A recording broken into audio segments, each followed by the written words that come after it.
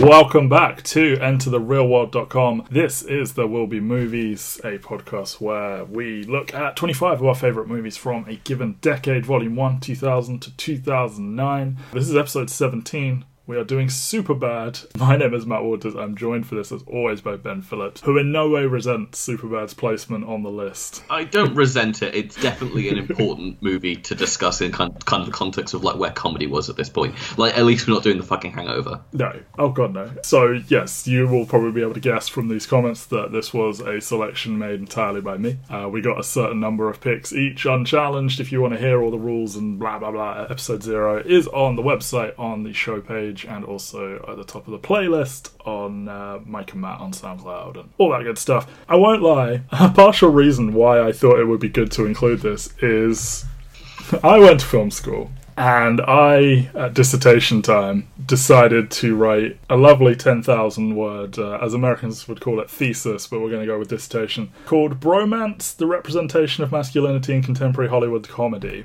And it's really bad. I was sitting pretty on a plus 70 average, which would guarantee you a first class degree. And this thing was so bad that I whipped up in about 8 days, just before the deadline, rather than the 9 months they give you to write it. And it knocked me right down into the high 60s. And, I'm not going to, it's snobby to be like, oh, this is a bad grade. But, I'm just saying my entire grade was changed by how bad my dissertation was. And a chapter is devoted to Superbad. And I thought, hey, look at this unique, thing that I have that pairs nicely with this movie. But I do sincerely think that this was very important for comedy, and we have a lot of a certain type of film on this list, and I don't think we're going to flood these things with comedies, and there probably is another comedy somewhere on the list that I'm just blanking on right now. But we have three straight comedies coming up. Yeah, I just thought let's inject some haha into our list, because there are many types of film, and one we're completely neglecting is of course superhero movies, because we've done that to death on this website. But I thought, hey, let's get this in here. I'd also like us to have some more animated stuff in some of the other decades, but that may be difficult, given what other podcasts we're planning to do. But, yeah, I mean, the decision was made to basically strip out all the best animated films this decade and do them as another mini-series, which will come at some point down the line.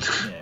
I literally watched Howl's Moving Castle before this podcast, which is not a movie I would have suggested for this podcast, but... Look, you had your chance to get Spirited Away or Howl's Moving Castle onto a list, and you decided to come up with some crazy rules that would package it in with another one. But anyway, so this is directed by Greg Mottola. Now, we had a rule, as explained in episode 0, anything that's already been covered on the site is disqualified. I would have 1,000,000% put Adventureland into my list, as it, depending on what day of the week you ask me, it might be my favourite movie. Which is weird, and I acknowledge that, but it is. So that's disqualified. He is mostly otherwise this decade known for his work on TV with Undeclared and Arrested Development, which makes sense when you consider his combined cast available to him here. But written by Evan Goldberg and Seth Rogen. This is their debut feature film script, but it would of course be followed up by a fucking landslide of them with, Pineapple Express and Green Hornet, The Watch, This Is the End, The Interview, on and on and on and on and on. Those aren't even... Including 2 TV shows based on comic books. Yes, The Boys, very good. I haven't seen Preacher. I hear it's good. Or I liked the first season. I've not really watched more than that, but it's what it is.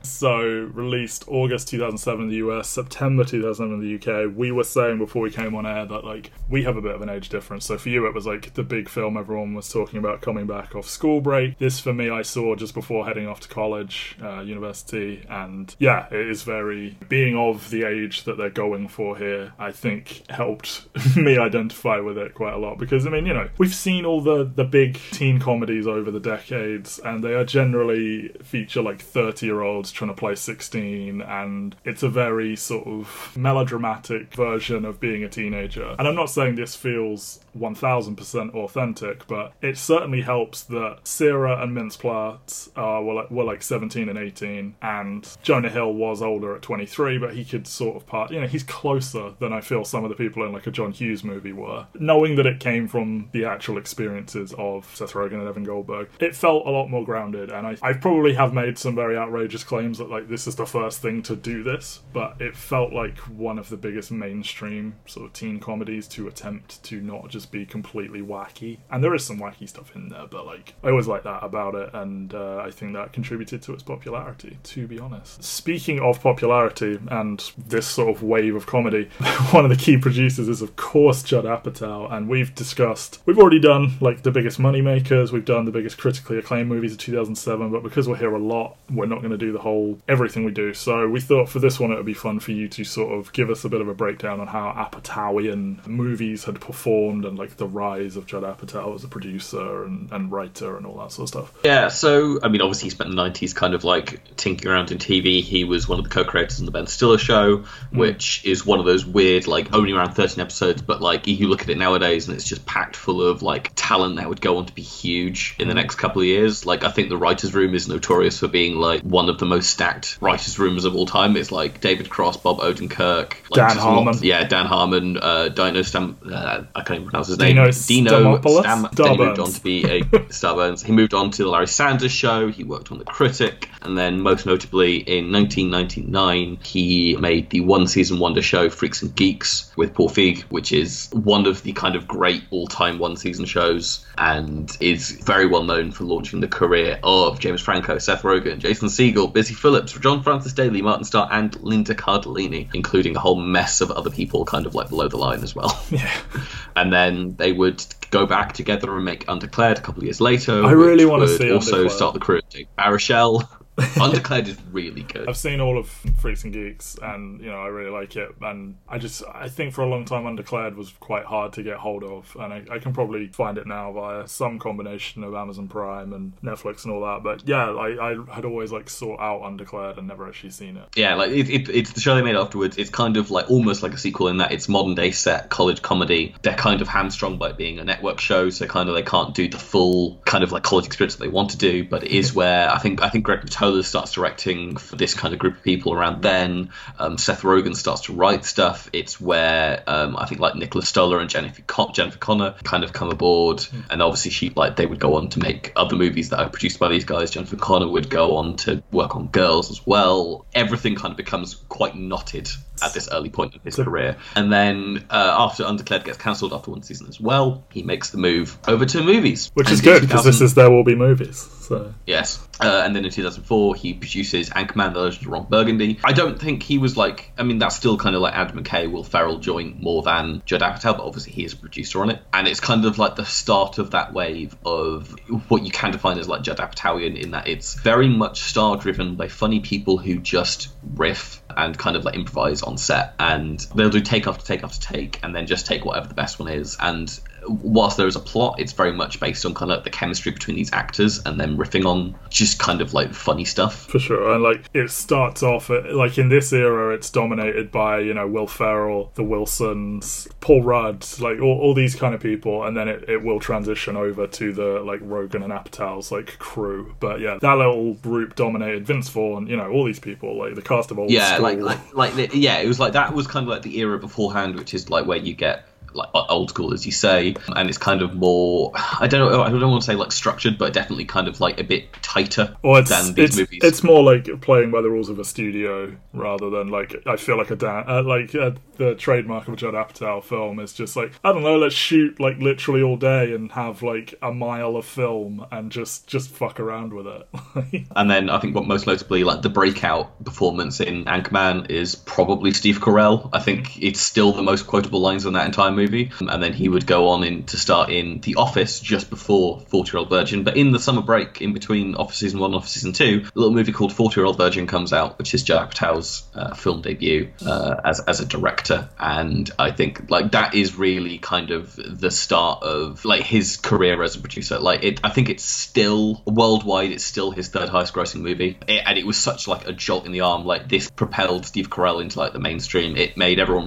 like it actually fixed The Office, where the writers on The Office turned around and said like, oh, this is what this guy can do. We shouldn't be making him do knockoff Ricky Gervais. And after that, like Judd Apatow became a brand name like almost overnight. really. I mean, the movie only made about $67 million at the US box office, but it's still this kind of start point. And like, if we were to do another movie from this kind of like group of movies, it probably would have been 40-Year-Old Virgin. But yeah, it made a huge amount of money off of a very small budget, and then it would just go on and on. So Knocked Up comes in 2007, which is his directorial follow-up. Superbad is probably one of the first kind of like big cash-in movies where I think it is credited in the trailer as being like from the producer of 40-Year-Old Virgin and Knocked Up. And then for the rest of the decade, it's kind of just like almost every comedy movie that comes out has like a produced by Judd Apatow credit on it, like Walk Hard, Robert Taylor, Forgetting Sarah Marshall, Don't Mess with the Zohan, Step Brothers, Pineapple Express, Year One, Funny People, Get Into the Greek, Bridesmaids. And some of these he has only like very partial involvement with, but his name carries such weight in the world of this sort of adult comedy that they slap that name on there, and it probably does bump ticket sales a little bit. I mean, it's interesting because like the kind of the big ones, if you were looking at like what he's produced, it's Bridesmaids, it's Knocked Up, it's 40-Year-Old Virgin. So his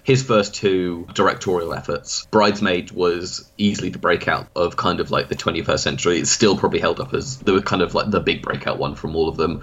And then Superbad kind of like rounds off that kind of group. Well, it is much shorter than Zodiac at 113 minutes. You said that you found watching it to be a longer, you sort of felt the passage of time more than you did with Zodiac, and I think you're crazy, but hey ho. Tiny $20 million budget, took in 170 million, which pretty good for a sort of teen-leaning comedy with no real stars attached. Again, like Jonah Hill is the highest credited person, and Bill Hader and is yet to be a bigger name, I think. Like, you know, I feel Bill Hader, his face was in so many movies that so many people know, but no one really knew him by name for several years. Yeah, I think the thing was he was on SNL, and so he had the time to go off and do these little supporting roles in a lot of movies, but he was still very much tied into his SNL contract, and so he doesn't really get a leading role in anything really until Skeleton Twins, maybe. Yeah, but that was probably done in like the off season in between things. He's a Trainwreck's probably his like first big. I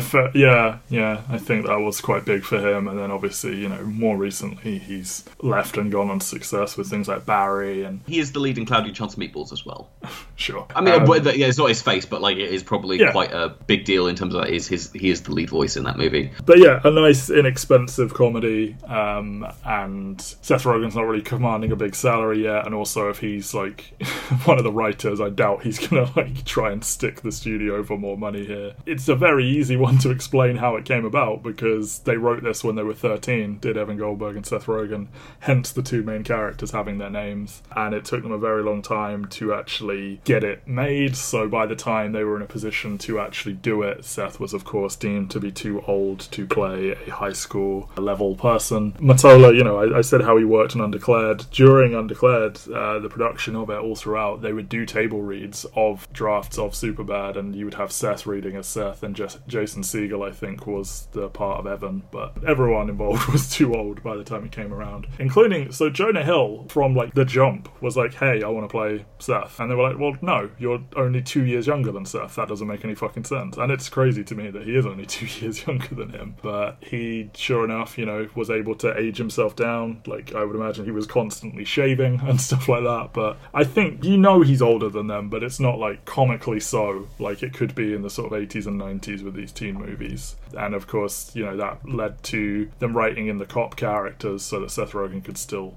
be in it. Jennifer Lawrence was looked at for Jules, but Emma Stone gets her first movie role instead, beats her out. The script made the Hollywood blacklist, and the test screenings and sort of pre-release buzz was so good that a couple of Judd Apatow movies that came out before this, I think it was Joel Bette Taylor and possibly Walk Hard, they said from the producer of Superbad, which hadn't even come out yet. So it was getting quite a lot of buzz before it came out, but for me it really just kind of came out of nowhere. It's just like, yeah, this movie Superbad's out, you should see it. And I did, and it was great.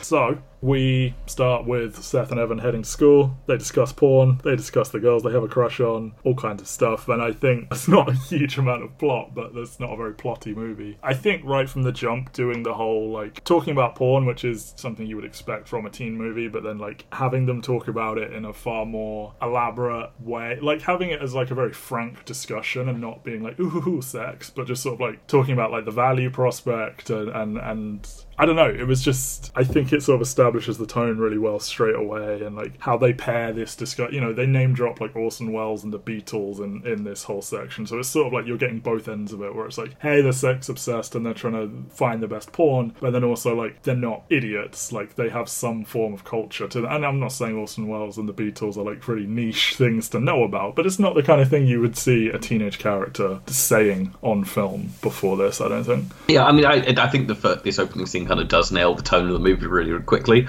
I don't think it's aged particularly well in terms of just how it's discussed, in terms of not necessarily the content, but just kind of like the way it's discussed, because it feels like it is coming from the mind of a 13-year-old. Yes. As opposed to someone who's got some hindsight and some like regrets, which I think is kind of my main sticking point in the movie, is that you can see that like they haven't done a like to the floor rewrite of this movie with the hindsight of being... Yeah. There's definitely stuff that like they just are so attached to from years previous, and it's like, I mean, maybe they're doing... No, because I guess there's nothing in the movie to suggest it is set before 2007, but yeah, some of it, it's like, this isn't what porn is like anymore, guys, but okay. But yeah, just, I like the way that they sort of try and establish everything through that. And yeah, and I like the way that kind of like it's done with them on the phone, which, I mean, obviously big no-no nowadays, do not be on your phone whilst driving. It's still legal in America, isn't it? Oh, God.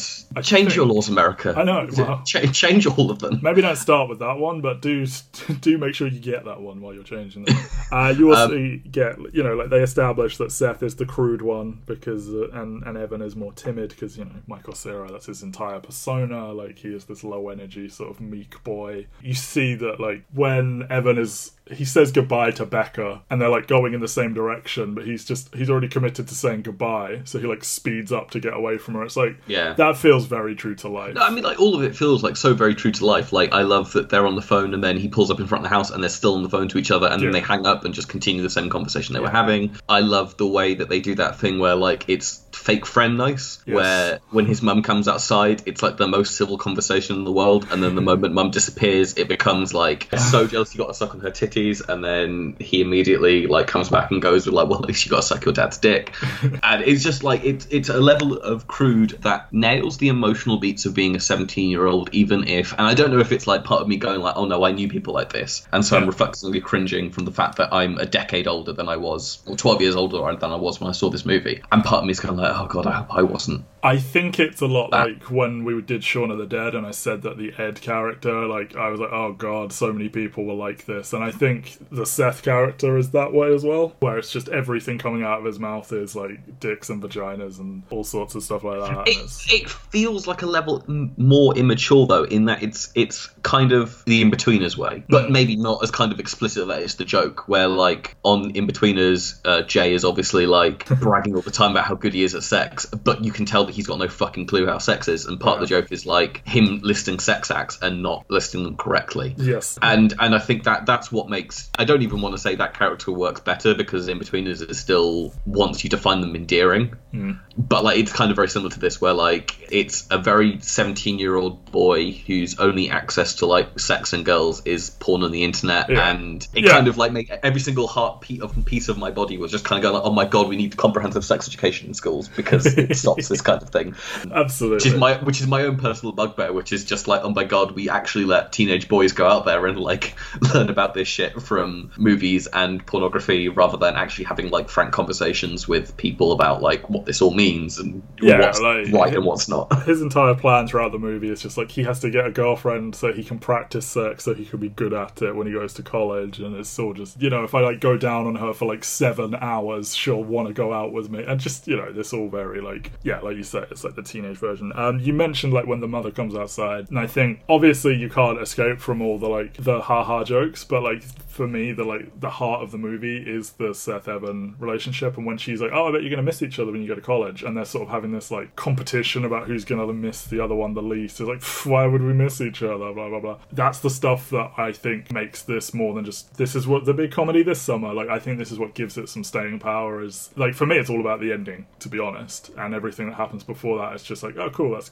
quite funny. But yeah, they established this here, like the discomfort between them of like displaying emotions and all these cliches, but it's important they get it in there, I think. Again, it's a similar reason why Shaun the Dead still works so much later, is because it is fundamentally that kind of like, as you say, bromance relationship where the kind of like semi-romantic feelings between men that aren't necessarily romantic actually be given time and not being kind of like veered away from as being homophobic. The fact that this movie ends with the two of them like nestled up in sleeping bags next to each other, kind of spooning each other, is really sweet. Yes. And I think comes from a place of being like, from obviously two writers who probably had a tough time in high school, if this is based on their school careers, where they weren't invited to the parties, where they had their own view of like what they had to be cool, or what they had to do to kind of like interact with women. But because of that, they have this incredible bond between the two of them that kind of like buoys them up through what is probably like quite a terrible time in their lives, I would imagine. Well, they're Canadians, so you know. Yeah, I also must imagine that like, do we reckon that like Seth and Evan were like massive weed heads at high school, or do you reckon it came later? I don't know. I mean, they talk about how they were 14. Like, these experiences are based on when they're 14, not like 17 or 18 or whatever. And like, yeah, obviously they age up to be like they're going off to college. So like, yeah. But like the party scene, it was even more extreme. Like, it was like bodybuilders and stuff doing like cocaine, and it's tamer in the movie for sure. But like, yeah, I mean, I think they're around a lot of wild shit, and like they went to a lot of stand-up comedy and got to go backstage and stuff, so I wouldn't be shocked if they were doing the drugs, to sound incredibly white there. No, I mean, I'm just saying, because obviously like Seth Rogen's entire aesthetic post this movie is just Captain Weed, yes. Captain, yeah, he is the pot guy. He wrote Pineapple Express, which is literally named after a strain of weed. I don't think he has a movie that is R-rated where he doesn't smoke weed at some point in it. Loves it. Except for maybe this one. He writes in rants about people saying how good weed is into all his films, but you don't really see much of that here. They don't seem. That's my thing, is because like, and this is kind of like American / Canadian differences between UK differences, where because weed is harder to get hold of, it is the less prevalent kind of drug at parties. It's very much like UK culture has been shrinking before you turn 18. Yes. Whereas I feel like an American, like, it's quite probable that like an American's first experience with either alcohol or weed would be weed more so than alcohol. Yeah, we drink real early. The Americans are like tiny little coward babies when it comes to alcohol. Oh, have you seen this thing going around the internet at the moment with the kind of like, I can't remember what's called, iced them, where like if someone walks up to you with a Smirnoff Ice and hands it to you, you don't have a Smirnoff Ice, you have to down it in front of them. Mm-hmm. It's a thing in America, not a thing in the UK, and like it went viral with like a lesbian couple like doing it on their first date, and every single comment from British people is just like, the fuck, this is like pre-drinks, this is what you do like on your way home from the supermarket. Yeah. Oh, Jesus. I can't believe their drinking age is 21. I know I'm the first person to ever express that opinion, but it's like, good lord. We get a drink through college, people. Yeah, I know. Imagine. Part of establishing the whole Seth is Seth and Evan is Evan thing, you see them in the home ec class, and, you know, Michael Cera is having a nice, fun, silly time, a very wholesome time with his friend. And then, what is that guy's name? They mentioned his name a couple of times. His name's not on Wikipedia, and this depresses me because I need to find out what this guy's done since. He's just really adorable. It doesn't say anything.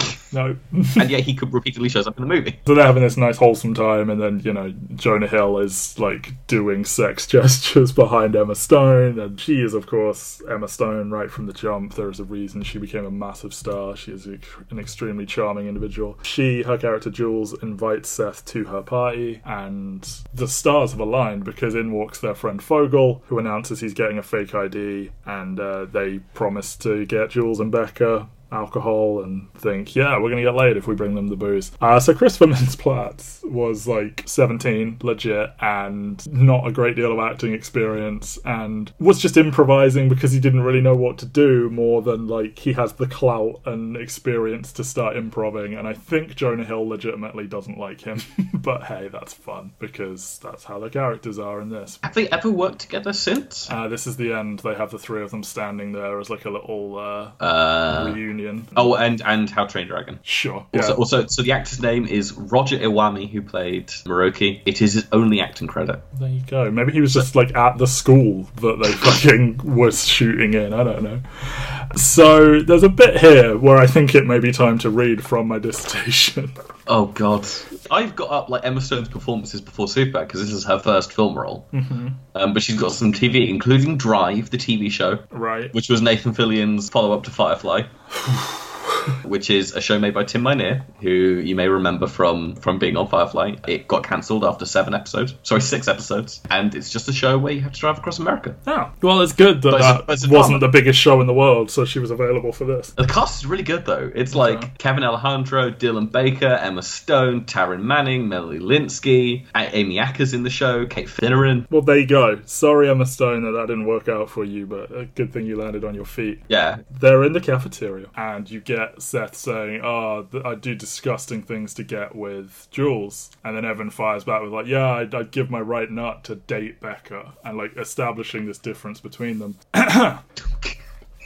Do you want me to mute myself so I don't laugh too much? No, it's fine. It's fine. I know what it is. During the discussion of Becca and Seth's would-be paramour Jules in the cafeteria, Seth remarks on shameful, disgusting things he would do to sleep with Jules, while Evan matches his sentiments but replaces the idea of having sex with that of a long-term relationship. Teen culture archetypically tries to convert the Evans of the world into Seth, as Pascoe points out. I'd already established Pascoe, so we're just last naming them here. Adolescent males assert their masculine selves by engaging in heterosexual discussions of girls' bodies and their own sexual experiences. Ironically, by the film's end, Seth has almost become Evan, as the sincere and non-sexual approach gets him further with Jules than any of his sex-based plans did, though we learn of the fate of neither couple, or indeed if they actually become a couple.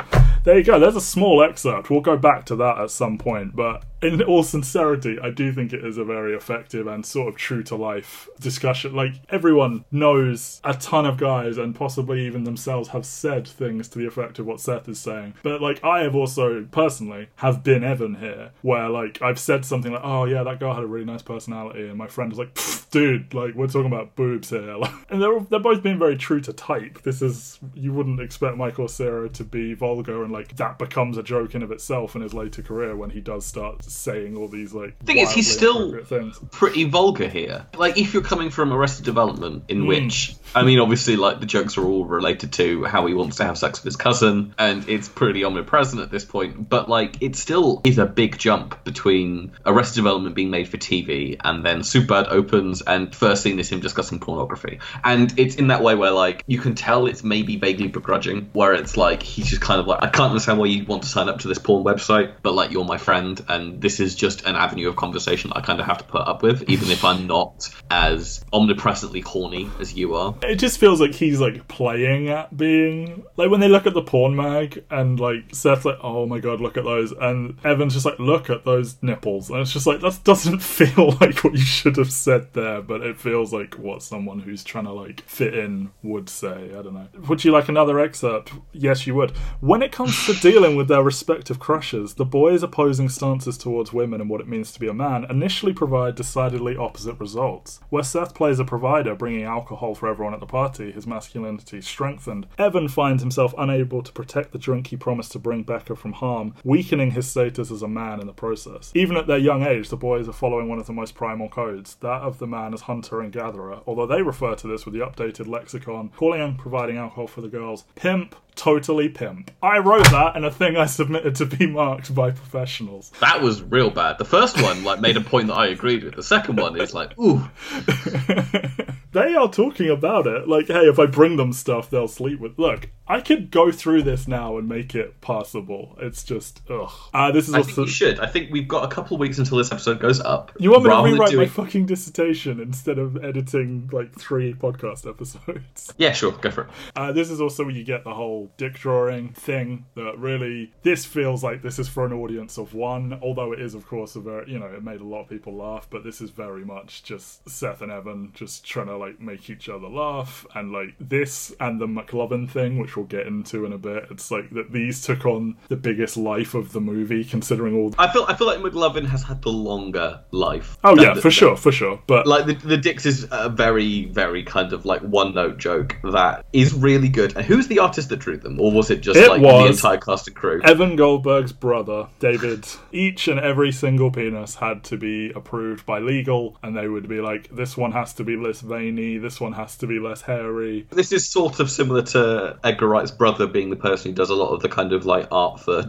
those movies. Yes, it's exactly like that. Equally as artistic. They had to jump through so many like legal loopholes here. Like the actress playing the younger version of Becca, the actual actress is holding a completely different drawing, and then when you see the close-up of it, it's actually a woman who just has very tiny hands holding it. The kind of stuff that they had to get through the MPAA. It's like, was it worth it, guys? Just to be like, yeah, I couldn't stop drawing dicks. This won't come up as a plot point ever again, but hey, it's funny. So my partner has not seen this movie. Really? She wanted to watch this with me, but she was out on the night that I needed to watch it, so I was watching it on my own, and she came in during that bit and was like, oh, never mind. Yeah, pretty much. Brilliant. Good. Did you in any way attempt to tell her, oh, I promise the rest of it is slightly more grown up? I don't think she came in during this bit. I think she came in during the end credit scene where the credits are where you just see all of them. Oh, speaking of credit scenes, the open credits with them dancing around. Wonderful. So this actually is a nice, decent, like, kind of like jumping off point. So this movie is really weird. That scene opens the movie with them kind of dancing and stuff like that, and it feels so 70s. And they get the old style, is it Sony Columbia? It's the old style Sony Columbia thing. They're all wearing clothes that would not feel out of place in the 1970s, and it gives the movie this kind of like weird, timeless quality. But I love the soundtrack. It's just very funny, like seeing it juxtaposed to these guys who are like just sort of low energy, modern, geeky teens, and it's like, and here's all this like soul music and stuff. Yeah, and like if you watch the trailers, you could easily be mistaken that it's a period piece. Yeah. But then at points they break out a mobile phone.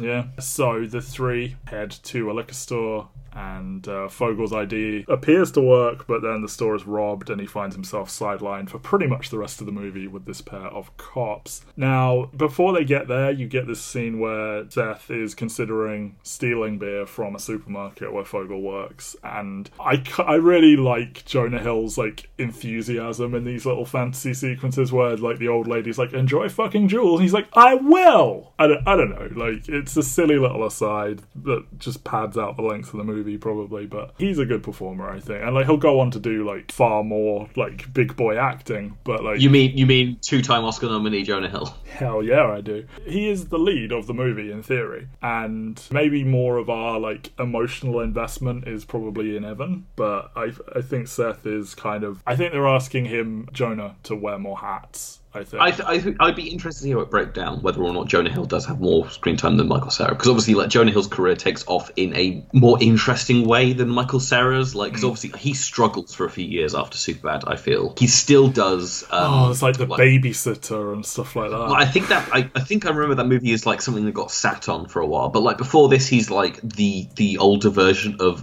Adam Sandler's son in Click, and like a couple of walk-on roles in like 40-Year-Old Virgin and he's like Knocked almost Up and unrecognizable in 40-Year-Old Virgin. But like he doesn't have like a starring role in a movie really until Get Him to the Greek. Yeah, probably. Again, like after this, it takes 3 years for them to like figure out that he needs to do that, and then even after that, like it's not until Moneyball, 21 Jump Street. I think establishing himself as an actual actor is what actually helped him break, because yeah, he's a funny guy, but it's like you said, he was really struggling to land decent roles, I think. Yeah, because like Michael Cera kind of like after this movie, he's kind of like the issue with Michael Cera is Michael Cera got typecast as himself, where he does 2007 he's got these two huge roles for him. He's coming off Arrested Development, which is this kind of like big cult comedy, but then every single role he does after this for quite a while is like Nick and Nora's Infinite Playlist, Paper Heart, Year One, Youth in Revolt, Scott Pilgrim, and they're all very much playing to a type, and then his career kind of like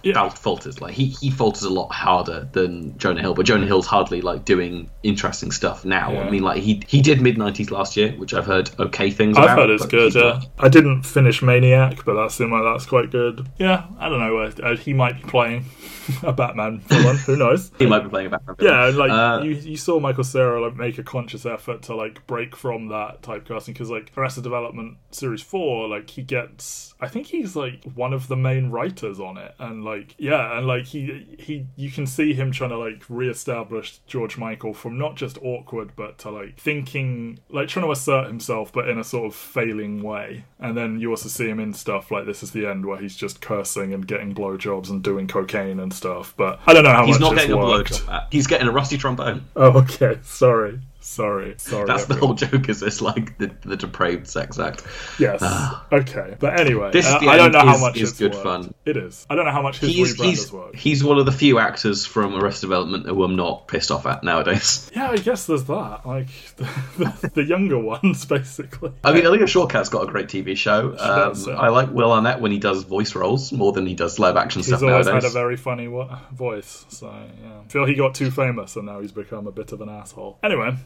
Also, like, when you see Fogel go in and, like, he grabs the beer or, like, he drops some beer on the floor and it, like, is going everywhere and, like, the guy working there is like, oh, did you do this? He's like, nope. And then he, like, walks off and he says, fuck my life. And I don't know if this was the first time that anyone had said fuck my life on screen, but certainly this was the first time I heard it, and fuck my life and FML became a very big thing after this. And again, I'm not going to say that they made that up, but I feel it took on a big life from here, as did cock blocking, potentially. I feel like a lot of people I knew had never heard that term before, and then when they say it at the end, it became huge. Anyway, McLovin. This is like how Rick and Morty's like biggest episode is Get Swifty, how all the merchandise is around Get Swifty. That is the worst episode of Rick and Morty, in my opinion, by a long way. And that the legacy of this movie is McLovin, which, you know, it was kind of funny, but like to this day you can buy t-shirts with that driving license on them and just dumb shit like that. It's like, if people are going to latch on to what they're going to latch on to, who am I to tell you not to? But it's just a bit sad in my opinion. The thing is, it's one of those things where, not the problem with Avatar movies, but they do lack kind of like mimetic or kind of structured humor with like callbacks and stuff like that, just by virtue of them being so very hangouty and so very kind of like improvised on set and stuff like that. The few moments that you can tell where they are more scripted and more have to have a structure around them kind of like stand out a bit more, I feel. So like this moment is kind of like one of the few points where I'm sure they don't have like 16 different versions of it sat somewhere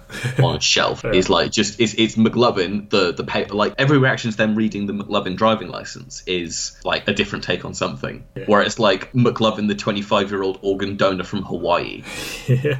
It's just like an inherently bizarre thing that obviously has to be scripted because they have to make the fucking driving license. Yeah, this is where Seth Rogen and Bill Hader come in as our two cops. We'll talk about them in a second because like I've bunched everything they do with McLovin into one little talking point. But I don't think the movie was struggling in any way, but it made me think of when you said recently that like when you saw Lion King and when you saw Aladdin, like there's a marked improvement when Seth Rogen and Will Smith enter those respective movies, and it's like he's probably the biggest star they have in this, and he's still just getting his career started really, because Knocked Up was only a few months before this, wasn't it? Yeah, it really isn't that long beforehand. But I think they arrive and they do inject some energy into it, and yeah, we'll get into the more negative sides of that in a second. But yeah, I think they are very funny here, and like Bill Hader has been a fucking treasure in front of people's eyes for so long, and I'm so glad that his career is like seemingly really taking off now.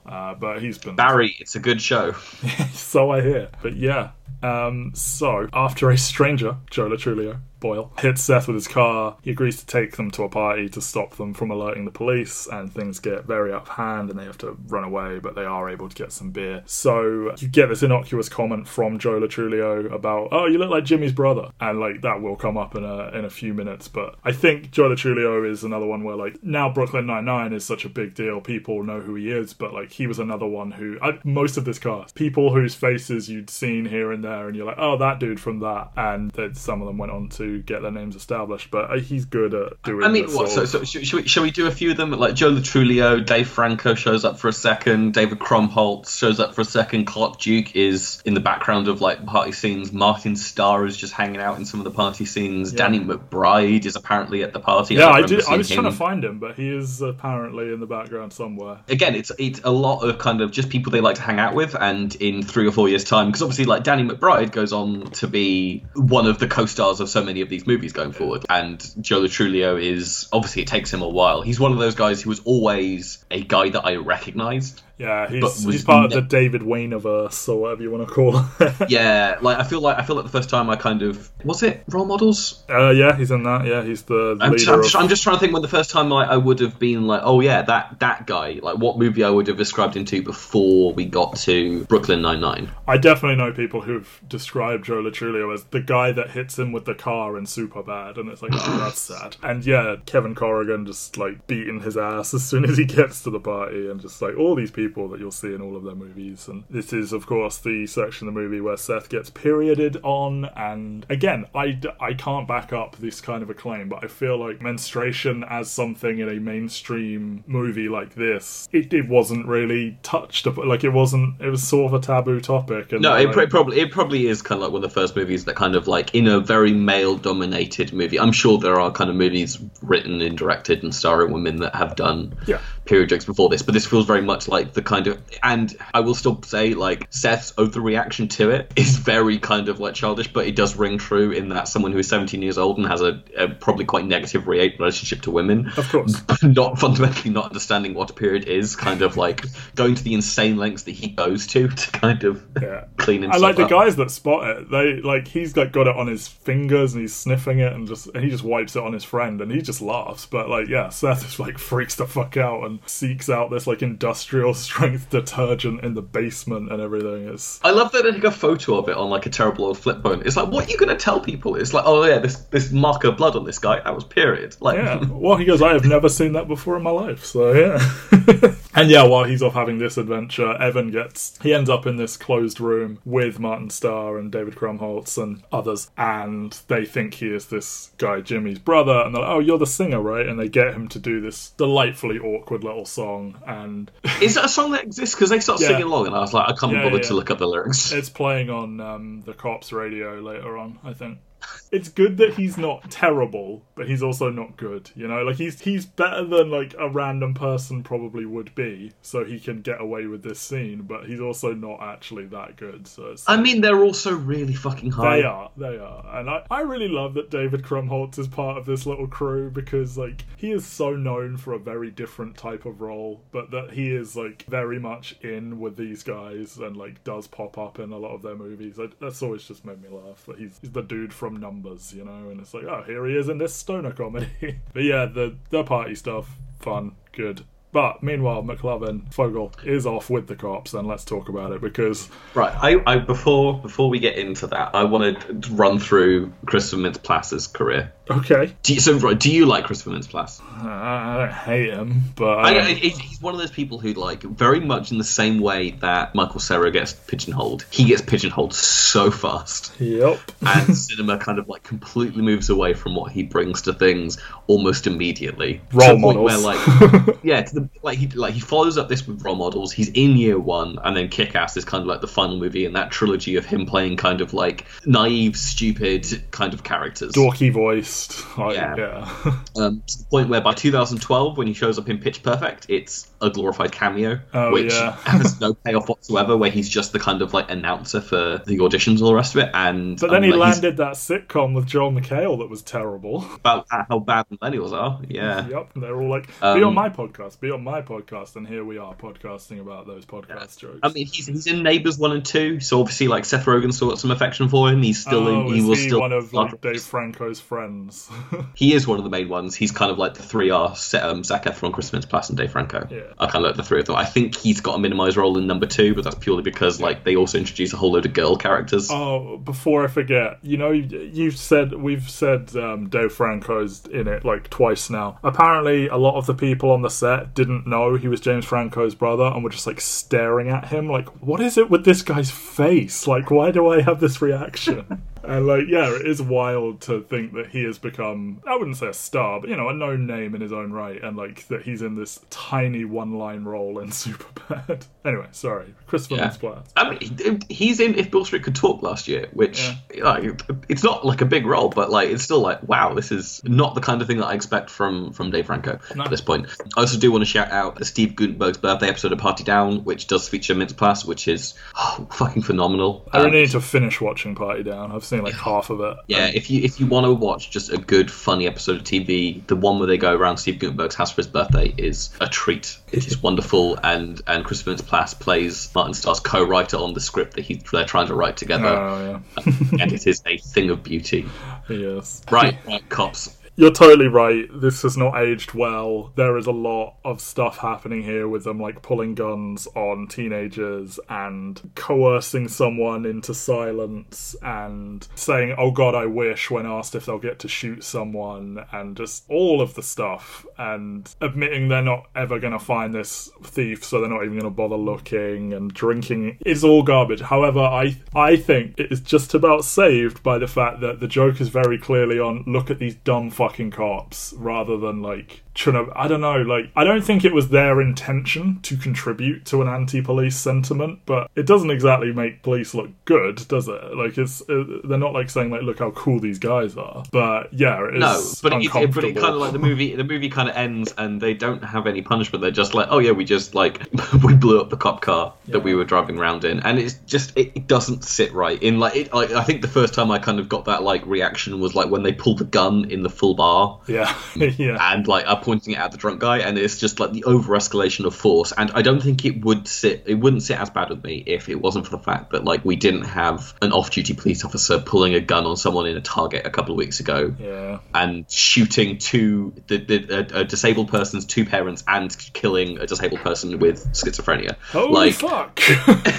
And he was off duty, and it's those kind of things where like, because this is so true to real life, and it kind of made me go like, okay, this. What if we just put all of the police in prison and just started again? Would you miss them? Would you miss them? I mean, not to act like we should just like control the American police force. It's just like, just train them better. Yeah. Maybe actually have like proper gun training and proper gun laws. Psychological profiles and stuff. There's some funny stuff, like when they're like, shit, the cops, when like more police start coming and they're sitting there drinking. I think that stuff plays well, and like Hader and Rogen's like general charisma and like very clearly improvising almost every line, as you can see each of them like smirking or like barely reacting to something the others said because it wasn't in the script, and like I think that helps. But you're totally right, like this hits different a decade later than it did when it first came out, and you know, people have been doing dumb cops on screen forever, but they don't always pull guns on teenagers or in the middle of a bar and all these other things they're doing here. So it's interesting to see. Again, I got asked the question when I kind of like text the group of people who I like watch a lot of films with, and kind of said like, Superbad is playing very differently to me now than it did 12 years ago. And someone did the kind of like wrote like, do you think it wouldn't get made nowadays? And my immediate response was, I mean, no movie would get made the same way that it did 12 years ago nowadays. But also I think, yeah, this movie can exist because Booksmart came out this year. Yeah. And Booksmart plays in very similar realms to this, in that it is still fundamentally nerdy children who didn't interact with the rest of their school year, going off to try and find a party, and lots of sex, lots of drugs, lots of kind of like... I had that written on my sort of like wrap up of like, you know, you can say what you want about this movie, but I think it definitely did open some doors for some movies that might arguably better, like a Blockers or a Booksmart and many other like comedies, or like even like more indie style ones. But like I feel Superbad definitely led a movement, even if it's been surpassed. Yeah, it's the importance of, because there have been teen movies that have been raucous, but there's very much like a pullback on having teens be teens. Yes. And there has been a push, and like Seth Rogen's one of those guys where it's like, no, we're going to make a movie with the actual way that teenagers actually talk, and have it be full of swears and misunderstandings about sex. And the way this movie plays nowadays isn't, you can argue it's maybe more cringe than inappropriate, in that you look at it and you kind of go like, is this reflecting what I was like when I was this age? But then I also think, but would it also play the same way to a 17-year-old nowadays? Like, is this the 17-year-old experience, or do we live in a world in which you look at the way that teenagers are kind of like more politically motivated, and the way that they're kind of more, they seem more switched on than we are nowadays? Would they look at this and go like, especially with statistics coming out saying like teenagers are having sex later and they're not having sex as quite rushed as kind of like a generation beforehand? Oh, that's really cool.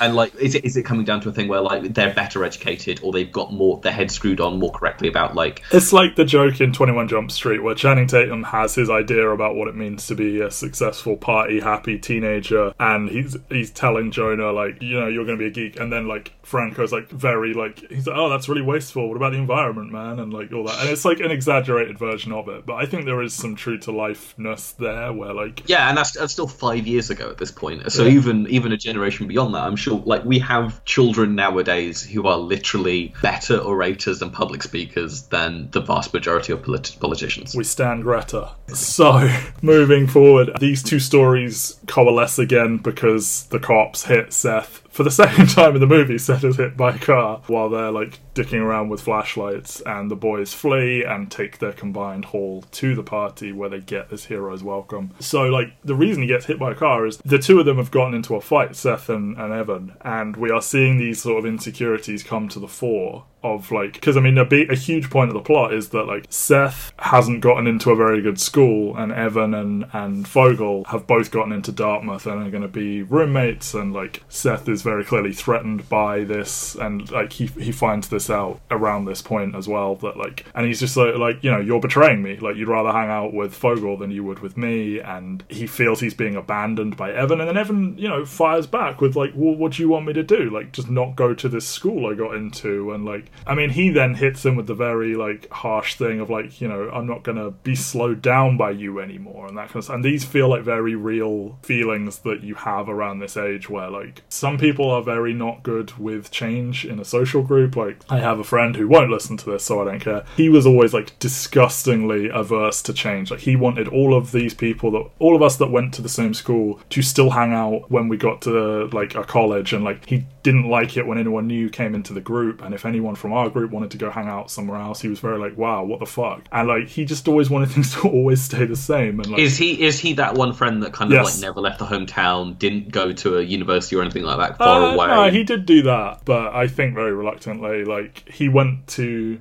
his girlfriend changed which uni she was applying to go to like one near him, and they lived together for like the first 2 years. Yeah, he's very like, yeah, I mean he now lives in London, so I hope that has forced him to self-actualize a lot more, because otherwise he's gonna die. But yeah, this feels very like authentic, and like you do kind of feel like, yeah, there's always people where like you've existed in this, especially in American systems, where like, I mean in the UK you can do 7-year stint of being with the same people, or you can do a 2-year stint at the very end before you go to university. In America it's a 4-year stint with the same people, and I think it is that kind of thing where like this is what you've known, these are the people who you've literally gone through the biggest growth period of your entire life in kind of like the shortest period of time, and you kind of do want to hang on to that for a while if you're moving on to a college. But then I don't know if it's the same for you, but like I realized that when I moved to university, it's like, oh no, I was with these people because it was location based, and these were the 100 people who just happened to live within a mile of my house that went to the same school as me. You romanticize, I think, friendships with certain people, and you come to realize like you don't know each other at all anymore, and like you weren't the same people before, and like, you know, maybe you did have a lot in common once, but you don't now, and like to try and force yourselves to still be friends is weird. And like they're not going all that way and saying that like Evan and Seth will not be friends anymore, because categorically we know that they are still friends. Exactly. Like that's the rare thing where like there are people who can say that they're still friends with that person who they knew when they were like 2 years old, but that isn't a common thing. Like most of my close friends nowadays, I'm a lucky one in that most of my close friends are actually still university friends. Yeah. Whereas most of mine are people I worked with, and like when you move through the various places I've been, like the number of people I still speak to from school is a small number. Sixth form, I feel it's now actually I reconnected with more people from school, and as you go further forward to like university, those numbers have gotten smaller for me. So I did actually, you know, rekindle some friendships from school, but yeah, generally the experience is the further forward you go, the less friends you're bringing with you on that journey. But most of mine now are people I've worked with, so it's what happens, and it sucks. And like this feels like a very real raw argument where like they just don't have the tools at this point to express how they are kind of expressing themselves. It's just, I don't know, there's a lot of like fears and trepidations that they're not quite capable of dealing with. And you also get the I really like when Seth Rogen just cannot catch Michael Cera, and he's like, he's the fastest kid alive. Good stuff. We'll skip over the bit where Bill Hader pulls a gun on the two unarmed teenagers. Yep, makes them hold hands on the floor, a high quality image of which is sitting in my dissertation, of them holding hands on the floor. Yeah, it plays very differently. I do like the bit where McLovin comes out of the car smoking the cigarette, acting like the coolest this motherfucker alive.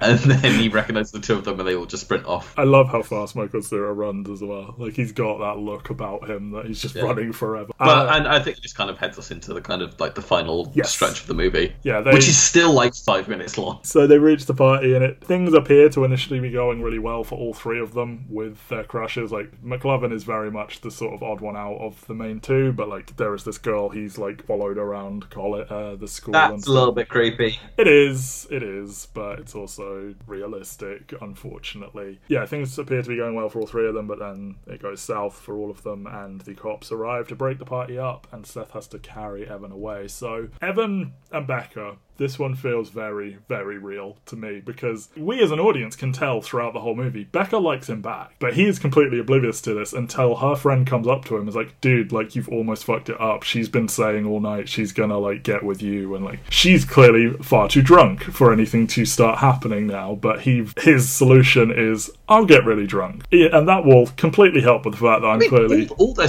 solutions is to get really drunk, because that's what Seth does as well. Yes, but Evan was like, he had a resistance to that plan. He thought it was dumb, and he even says like, "Oh, good luck trying to get Jules drunk enough to sleep with you." But then, like, when he is confronted with it, and it's like, right, well, she's drunk, and I feel weird about this, and he just caves to, well, you get drunk then, and then you see he has a very difficult time getting drunk because it's not for everyone. Like, as someone who hasn't had a drink in like 12 years now, drinking isn't for everyone, and it's kind of sad, like, watching them just like fumble around, and it's also very. I'm sure this actress would find this scene very cringy to watch back, but like it feels very true in how not smooth any of it is, and just like they're bad at kissing each other, and him being like, can we keep kissing, when she like brings up the idea of giving him a blowjob, and like again that feels like something that like for some people that is just, can we take it a bit slower? And a traditional thing is to like, and like she even says it, and it's like it bothers me a little bit when she's like, why do you have to be such a little bitch about it? But like, yeah, it's sad that like so often that is what men are expected to, you know, just be fully confident. It's the same thing for both of them, is that they're both expected to kind of like perform in this way. Like she has a crush on him and she thinks this is the way that you get a man, and he's kind of like, oh no, this makes me uncomfortable, I don't want to do this right now, I'm not nearly as drunk as you are, as is eventually shown by the fact that she throws up on the pillow next to him. Yeah, exactly. And it feels again like one of these things where like I've been in a situation where it's like, if only like it were a half an hour earlier or an hour earlier, like, because I think by the time he arrives she's already too drunk. Yeah, because he's spent so long trying to get this bottle of alcohol, because he thinks this bottle of alcohol is what he needs to get her into bed, that by the time he shows up she's drunk everything else in the house at this point. And it's like, you know, if he just gotten here earlier and she wasn't fully drunk but just like a little bit less like awkward, then yeah, maybe this would have gone better for both of them. But yeah, they have gone past that point of no return, but like people do this all the time, and not in a like college frat party way, but you know, just get that moment you're like, too late. Oh well. Meanwhile, Seth and Jules, like, they go outside and talk, and like he tries to kiss her and she's like, whoa, you're drunk and I don't drink. And that was his entire plan. Like he makes this comment repeatedly about we could be these mistakes that they make at a party, and like you see him say it like, you know, look at me, look at you would never get with me while sober. And like, again, well, less clearly than Becca, but like she seems to like, I mean, she laughs at his jokes later on in the movie. Exactly. Like when they're out with the friends, he kind of like, it does that awful like, oh, the thing about my back is it's on my you scratch my back, I scratch your back, and it's just like such an awful line, but she laughs at it, and like it is terrible and disgusting because he doesn't know how to talk to girls. No, I think that's a fundamental thing they do get right with this movie. And I mean, Emma Stone's obviously kind of more of a standout than Martha McIsaac, in that I don't think I've ever seen her anything since. Nope. But they nail the conversations kind of circling around the ideas of consent and what girls actually want. Totally. And I think it's what elevates kind of like the third act of the movie, is that like after so many dick jokes and stuff like that, is they come back to it and it's like no one apart from McLovin has sex. Yeah. But all the sex that they have is like done with enthusiastic consent. Jonah Hill gets shown up for the way that he kind of like approaches it, which I think is a good move. Yep. And it just makes it all sit a bit better than if this movie ended with a triumphant moment of them all having sex the day before they graduate high school. With Oz having sex on a gazebo. Anyway, yeah, this last Deathbed, I think, is the real strength of the movie for me, and like this is where it feels the most realistic. And even with cops showing up at the party to break it up while McLovin is inside of a woman, and the fact that this actor was 17 and thus his parents had to be there while he's being like, oh my god, it's in. Yeah. To be fair, I think that makes whenever he would eventually either have sex, unless he had sex before that point, a hell of a lot less awkward. Yeah, true. It's fine. It's fine. I've had the worst version of this. Totally. The cops like say that, oh, we're not fucking stupid. We know you're not 25, which makes it worse in many ways because they still took him out and they trash the car and shoot it up, and it's fun, but maybe they just agreed that the American drinking age should be 18 rather than 21, and this was their like subtle way of. Yeah, maybe. I don't know if it's 21 in Canada. Probably. I mean, we can get into the whole like how prohibition fucked up the age drinking is in America and all the rest of it, but anyway, my favourite scene, two scenes in the movie. Seth carries Evan literally out like in his arms, and they go to Evan's basement and they just share this really nice one-to-one, and like they're in the sleeping bags like you said, and they just sit there and just tell each other that they love each other. And again, like this should be the stuff that people remember about this movie, that like it's this shockingly honest, real exhibition of like male platonic friendship, and like people should tell their friends of the same gender I love you. Like that's not on the commentary for the movie. They even said that like this scene in all test screenings made like the alpha dudes really uncomfortable, and like people were expecting them to kiss because they're so drunk or something, and it's like, no, we're not going to do that for you. This isn't going to be that kind of comedy. They just are really nice about it and like admit when you were on vacation I missed you and stuff like that. And Evan admitting, hey, I don't want to live with Fogel, I'm just really terrified of living with a stranger, and hey, strong relate. It's just really lovely, and I wish there was like more of this throughout. And it's not that it's devoid of it, but like I think they really know. I think but they do it because it needs to hit home that bit harder when they do have this like emotional heart to heart when they are drunk, and the way they treat it as being this is their one night stand afterwards, in that obviously they've progressed in their relationship and they've been able to have this conversation, but like the next day it's like them getting dressed and acting awkward around each other. Yeah, I like that they play that like it's an awkward one night stand or something, where he's like Seth's trying to like hustle out of there. It's like, I better go, have a go, and like but then they do that thing which I've definitely done after one night stands, where it's like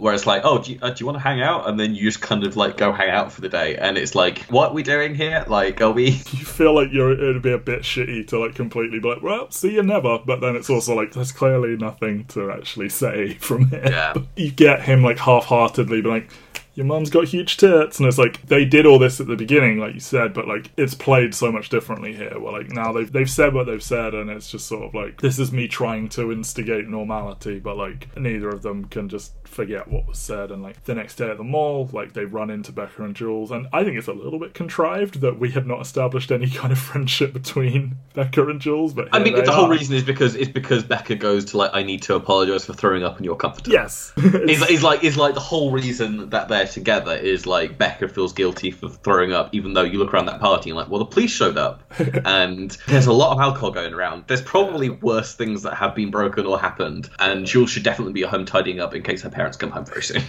Yeah, and like she's there to buy makeup to cover up the black eye that Seth gave her by headbutting her while trying to kiss her again, because that's the thing, he tries to kiss her while drunk, and then they have the little heart, and then he tries again, but he just sort of passes out on her instead. But her reaction is immediately go like, what the fuck, and just walk off, rather than like no sympathy whatsoever, just leaves him on the floor where he's like kind of passed out. And like, does he try again, or does he literally just pass out? I read it as he was kind of leaning in, but he does pass out. Yeah, I don't know. Her being like, well, do you want to buy me some makeup and stuff, and like Evan is also there to buy a comforter to go off to college, so it's like, oh, we can both get one, and oh, coincidentally one of each of us drove and it's the right one for each pair, and you see them both kind of mend these fences with these girls, and like it ends with them going off with the girls, and like the last shot in the movie, the last shot in the movie is obviously Jonah and Emma Stone just walking off down the mall, but like to see them share like a lingering look towards each other while not paying attention. It's very much like the final shot of like a romantic comedy. Exactly. Kind of like we would expect this to end in them both kissing the girls, or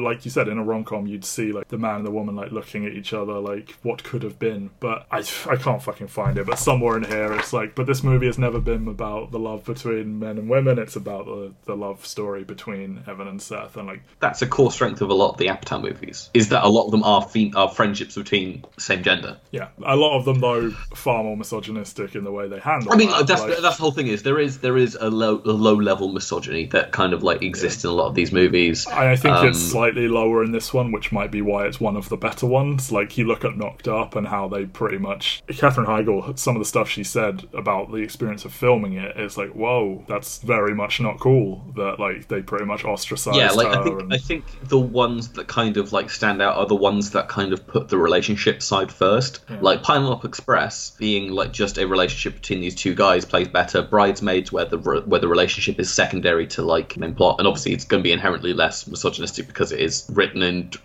starring women. Yeah, of course. But like, yeah, like it's the ones that kind of like pivot the relationship to kind of like the back foot, I feel, that kind of come off a little bit better. Well, the next chapter in my dissertation is about the movie I Love You Man, and how that is essentially the exact structure of a rom-com, but he starts the movie out in a relationship and it's instead him trying to find a friend in Jason Segel. And like, yeah, I feel this was definitely a movement, and like, you know, embracing that same-sex love, and like, you can't get away from the whole like boys club aspect that is also happening, but I feel this one, Superbad in particular, is generally okay about it. You get stuff like Seth referring to one of Jules' friends as like, oh, one of her stupid fucking friends or whatever. It's like, she's just a woman, dude. Like, it's not, she didn't come across as particularly stupid to me. But anyway, yeah, I think this closing stretch, and particularly these final two scenes, this is what I think of when I think of the movie. Like, it comes to me as like, that was like a surprisingly sweet way to end a movie that is ostensibly about how do we get laid real quick, and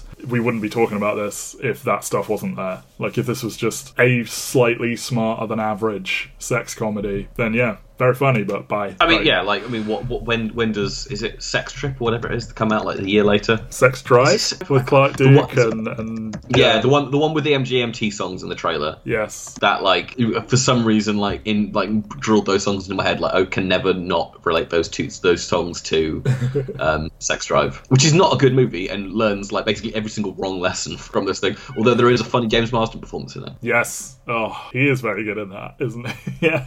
Do we want to wrap up Lovin' and the Cops? It's very secondary. It's like giving those three something to do in the background of the actual crux of the story. Yeah, I do. So I am conflicted. The bit where they drag McLovin out of the house and like he's acting like a crazy person because he wants to like get the kudos for like being a crazy person, and then the guy who spits on Seth earlier spits on the cop and hits him with the nightstick. Hits him with the thing, and it's like, this is police brutality, but also like I enjoyed the setup to this gag, which is like they then dejectedly go back to McLovin and he's like gyrating around going like, I'm a crazy man, and they've just like fully laid this guy out. Like, it makes me uncomfortable, but also like I appreciate the kind of like comedic rhythms of this scene. You spit on a cop, and if he just hits you once and walks away, I'm not that mad at that. Like, it's not like you like wrestled him to the ground and like, and then they blow up the car. They have like their emotional like denouement is the three of them being drunk idiots together. Yeah, break yourself, fool. It's fine. It's just kind of like it feels like, I wonder what would happen if they excised the cop stuff from this movie and had more time with the two of them kind of hanging out, because this is a movie that's kind of like three different extended scenes, really. Yeah, I feel the cops are there. I think that's the stuff that like is more easily swallowed by like a larger mainstream audience, and like, you know, this is the trailer friendly stuff. And in a world where Seth Rogen, like, I kind of don't want to see him in Jonah's role in place, like a younger version, but like I feel the cops only exist because Seth Rogen still wanted to be in the movie but like couldn't be the fucking kid. And then I don't know what you do with McLovin, but whatever. But yeah, I think it's important to acknowledge this for its place in like affecting how cinema plays out from here, in terms of this genre at least. So yeah, I mean this genre obviously dies a death a few years later. Like, nobody's making this. In fact, this genre's kind of moved more to TV. Like Netflix, HBO are the ones making this kind of thing. Like Apatow has had Crashing Girls on HBO. Yeah. It's weird that this was like one of the like most buzzed about movies of 2007. I mean, it opened in the the UK, it barely opened number 2 behind the second week of Run Fat Boy Run, like about $3 million. Not even a good Simon Pegg film. Not even a good Simon Pegg film, but then he is kind of like national darling at this point, really. Yes. He's coming off Hot Fuzz. But, I mean, 2007, this movie does well for like what it is, for an R-rated comedy movie, for this to be like nipping at the heels of like top 30 movies of the year is really impressive. I think it obviously does a lot better in America because it is speaking so much more to domestic sensibilities. Yeah. Well, thank God Todd Phillips was there to rescue adult R-rated comedies with Hangover not long after. Well, there you go. A slightly out there pick for the list. We have something far more conventional coming next week with No Country for Old Men, in which I will not be reading from a 10,000 page document that on the first page features JD and Turk from Scrubs looking lovingly into each other's eyes. So wow, you included pictures in your dissertation. Oh, there's so many pictures. There's there's Seth Rogen holding James Franco while walking out of a burning building. Yeah, Blades of Glory is in there. It's not a good piece of writing, and I'm going to go rewrite that for the next 3 weeks. But until then, go to entertherealworld.com, go to soundcloud.com/Mike and Matt. We have No Country for Old Men coming for you next week. I'm excited to discuss my favourite Coen Brothers movie. Yeah. That's a tease. Well, there you go then. Look forward to that, everyone. But, you know, there were a lot of movies in 2007. Are there any movies left for us in general, Ben? Will there be movies? Your dissertation should have killed movies, but it didn't. Oh, thank God. This has been therapeutic for me as well. So thank you, Ben, and thank you everyone else. Bye.